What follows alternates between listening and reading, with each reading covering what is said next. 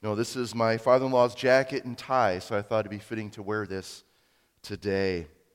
We are in Ephesians. Today is our last Sunday in Ephesians. So if you could grab your Bibles and turn to Ephesians chapter 6. We're at the last section here. And I brought my Bible I began with in Ephesians 2.5 years ago. The part of Ephesians fell out. We used it so much, or I used it so much. I thought it'd be fitting to have this Bible up here. Before we get into the Word of God, let's seek our amazing Father. This has been a weekend, hopefully for you, of thankfulness and joy and maybe sorrow.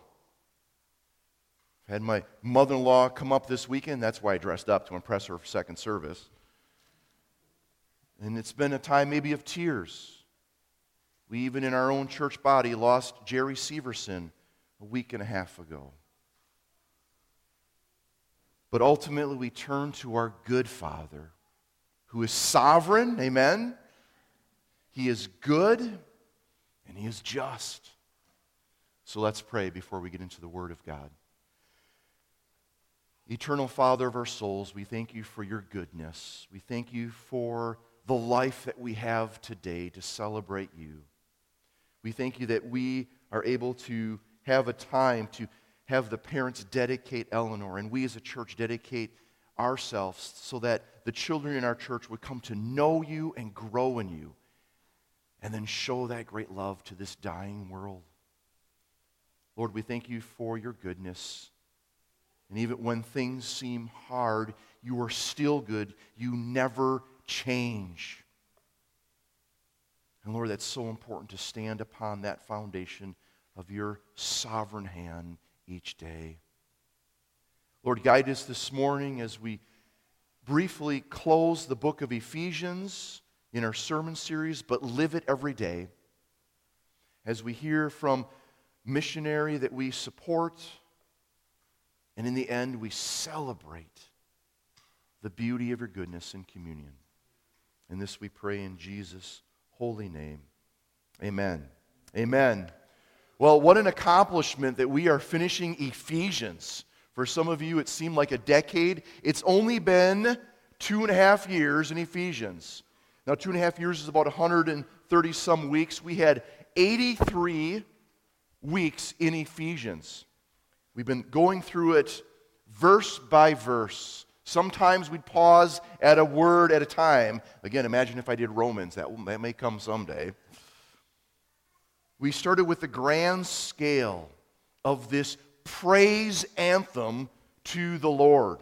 And again, if you remember me saying this, turn to Ephesians chapter 1, 3 through 14. It's my desire as your pastor that you memorize this section. Please get it in you. It's Paul's longest Greek sentence in his writing. In fact, in all of the New Testament, it's the longest Greek sentence from chapter 1, 3 through 14. He begins to start about praising God in this anthem, and it cascades. It rolls down this mountain, gets grander and grander, and there's this beautiful Trinitarian aspect to it. I'll grab my section that fell out. Memorize this. Know this. This is the life of blessing we have. And if you recall, I said this, we took almost 2 months just on this section. The greatest poverty you may have as a Christian is not knowing this truth right here. The greatest poverty you may have in your joys and in your sorrows is not knowing this section right here. Memorize it. Let me just read this part. Praise be to the God and Father of our Lord Jesus Christ, who has blessed us in the heavenly realms with every spiritual blessing in Christ. For He chose us in Him before the creation of the world to be holy and blameless in His sight. In love, He predestined us to be adopted as His sons through Jesus Christ in accordance with His pleasure and will, to the praise of His glorious grace, which He has freely given us in the one He loves. In Him we have redemption through His blood, the forgiveness of sins, in accordance with the riches of God's grace that He lavished on us with all wisdom and understanding. and he made known to us the mystery of his will, according to his good pleasure, which he purposed in Christ, to put in effect, when the times have reached their fulfillment, to bring all things in heaven and earth under one head, even Christ. Verse 11, in him we were also chosen, having been predestined according to the plan of him who works out everything in conformity with the purpose of his will, in order that we who were first to hope in Christ might be for the praise of his glory. And you also were included in Christ, when you heard the word of truth, the gospel of your salvation. Having believed, you were marked in him with a seal. You were sealed, there's the verb there, the promised Holy Spirit, who is a deposit guaranteeing our inheritance until the redemption of those who are God's possession, to the praise of his glory. Again, if you look at the wall over here, we have this little sign that says, a life of blessing. Chapters 1, 2, and 3 have been this life of blessing. Chapter 1 presented the plan of salvation from God's perspective. Chapter 2, the plan from our perspective, that we were brought from death to life. We were made alive in Christ. And we have fellowship with God and with others. And then in chapter 3, the mystery of Christ and the gospel made plain to the world. And we now have this power and usefulness in the gospel. And our foundation is this life of blessing, God's truth in our lives. Then we move from foundation to the function of Christianity. What's the foundation of Christianity? Chapters 1, 2, and 3. What's the function of Christianity? Take a look on this side. A life of service. We move from a life of blessing to a life of service. Chapters 1, 2, and 3, I said, are like a Christian job resume. You write out a resume, a brief account about the person, a summary of who I am. When I write a resume, I write out who I am. That's chapters 1, 2, and 3. This is who you are in Christ. Chapters 4, 5, and 6 are like the job, not resume, but job description. This is what you are to do. These are your duties, the employee's responsibilities. A summary from who I am now to a summary of what I am to do. Chapters 4, 5, and 6. This is the Christian life on how we are to live in light of God's grace and truth. Take a look at Ephesians chapter 4, verse 1. He begins by saying, as a prisoner of the Lord, then, I urge you to live a life worthy of the calling you have received. We are to live this life worthy. We are to walk worthy in our calling. Or another way of saying this, our conduct must match our calling. How we are to live must truly match this great calling we have upon our lives. Now we finish our study today, Ephesians chapter 6. Let's hear from the last portion of this grand letter. And then in January, we're going to start Ephesians all over again. Just kidding. As you know, in January, we will be doing a 2-year series on Christ in the Old Testament, going from Genesis all the way through to the minor prophets, looking at Christ, how, as in Luke, at the end of Luke, Jesus walks with 2 people saying, this all spoke of me. Can't wait for that. Ephesians chapter 6, starting with verse 21. To Tychicus, a dear brother and faithful servant in the Lord, will tell you everything, so that you may also know how I am doing and what I am doing. I'm sending him to you for this very purpose, that you may know how we are and that he may encourage you. Peace to the brothers and sisters, and love with faith from God the Father and the Lord Jesus Christ. Grace to all who love our Lord Jesus Christ with an undying love. So here he ends. He just penned this great letter that was read in Ephesus and was passed around to other churches, other house meetings and home churches in the area. Tychicus is first mentioned here in this last section. Now, he's mentioned 7 times in Scripture, in the New Testament. 7 times his name comes up, and it's interesting when I looked at each of them, he's one who does what the Lord asks him to do, and it's normally, when he's mentioned, he's doing a supportive role in ministry. He's not Paul, who writes these grand letters. He's the one who delivers the letters. He's the one who supports the ministry. He's the one who's there doing profound ways in a supportive way.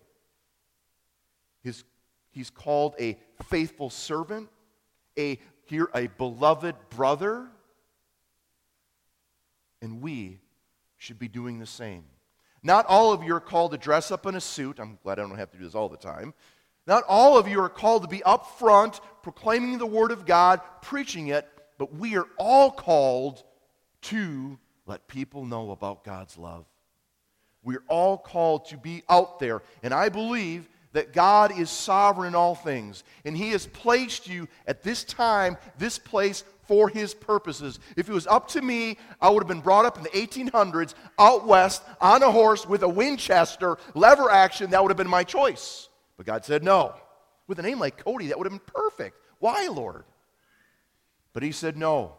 You'll be born in Milwaukee, raised in Appleton for a short time, go down to Illinois, study there, then come back. God has placed you in your neighborhood at this time, at your occupation, for His purpose, not for your purpose. God is sovereign, so that you might also be called a faithful servant doing what God has called you to do. A beloved brother or beloved sister called to do what you're called to do. So what has God called you to do? He's called you to love God. And I encourage you, parents and grandparents, get so involved in the Word of God that it expands your heart for Him alone. Have your affections so on God, as John Owen would say, that there's no more room for sin. Get so involved in God that it spills over, that your children and grandchildren say, Grandma, something's different. Mom, Dad, what is it? Love God. You are called to love Him. You're also called to love others. It's Thanksgiving season. And we see many people, and sometimes you have many family over or friends over in your house. We are called to love. And sometimes the hardest ones to love are our family members because we know them the most. We know their strengths and all their weaknesses. Love others. Also, I encourage you, serve the church. Remember, I love how in Ephesians chapter 5, Christ died for the church. And I encourage you, love the church, serve the church. Use your gifts and abilities, your life of service within the church. And also I encourage you, go to your mission field. If you recall, 3 or 4 years ago, we talked about missions. We took a whole month. Not all of us are called to be missionaries. A missionary, in its normal understanding, is someone who leaves their comfort of their language, their food, and their home to go to a location where there's different society, different culture, different ethnicity. But we're all called to be on mission for the Lord. We're not all called to be missionaries, but we have to enter our own mission field. We're not all called to be missionaries, but we each have a location. What's important to me as a pastor is that we as pastors, the 4 of us, we don't just serve the church and serve the flock, feed the sheep. That's my number 1 job description, is to equip you to be ministers outside. But also it's important to me that we also engage in our community. Pastor Tony is involved with wrestling in Cameron. Pastor Luke is involved with drama and stuff that's involved here in Rice Lake, the theater. Pastor Eric has a social worker background, and he's used in those areas. And I just like to hunt and fish. I spend much time with law enforcement. Where has God called you? What has God put in your hands to use? If you're a carpenter, if you're skilled, if you're a plumber, if you're a farmer, be used. You may not be the upfront person, but you may be used by the Lord in simple ways, as Tychicus was, in a supportive role. Do what God's called you to do. But you may be called to be a missionary. Said this years ago, if you want to be really close and be one of my best friends, get a passport. Everyone get a passport this year, because let's go on the mission field. Everyone should take, I would encourage you, with the next 6 years, for your family vacation, go on the mission field and let's visit one of our missionaries. Go visit the Brogans. Go visit the Robertsons in Africa. Go visit missionaries. Take your family with you. All my kids have been on the mission field. Get a passport.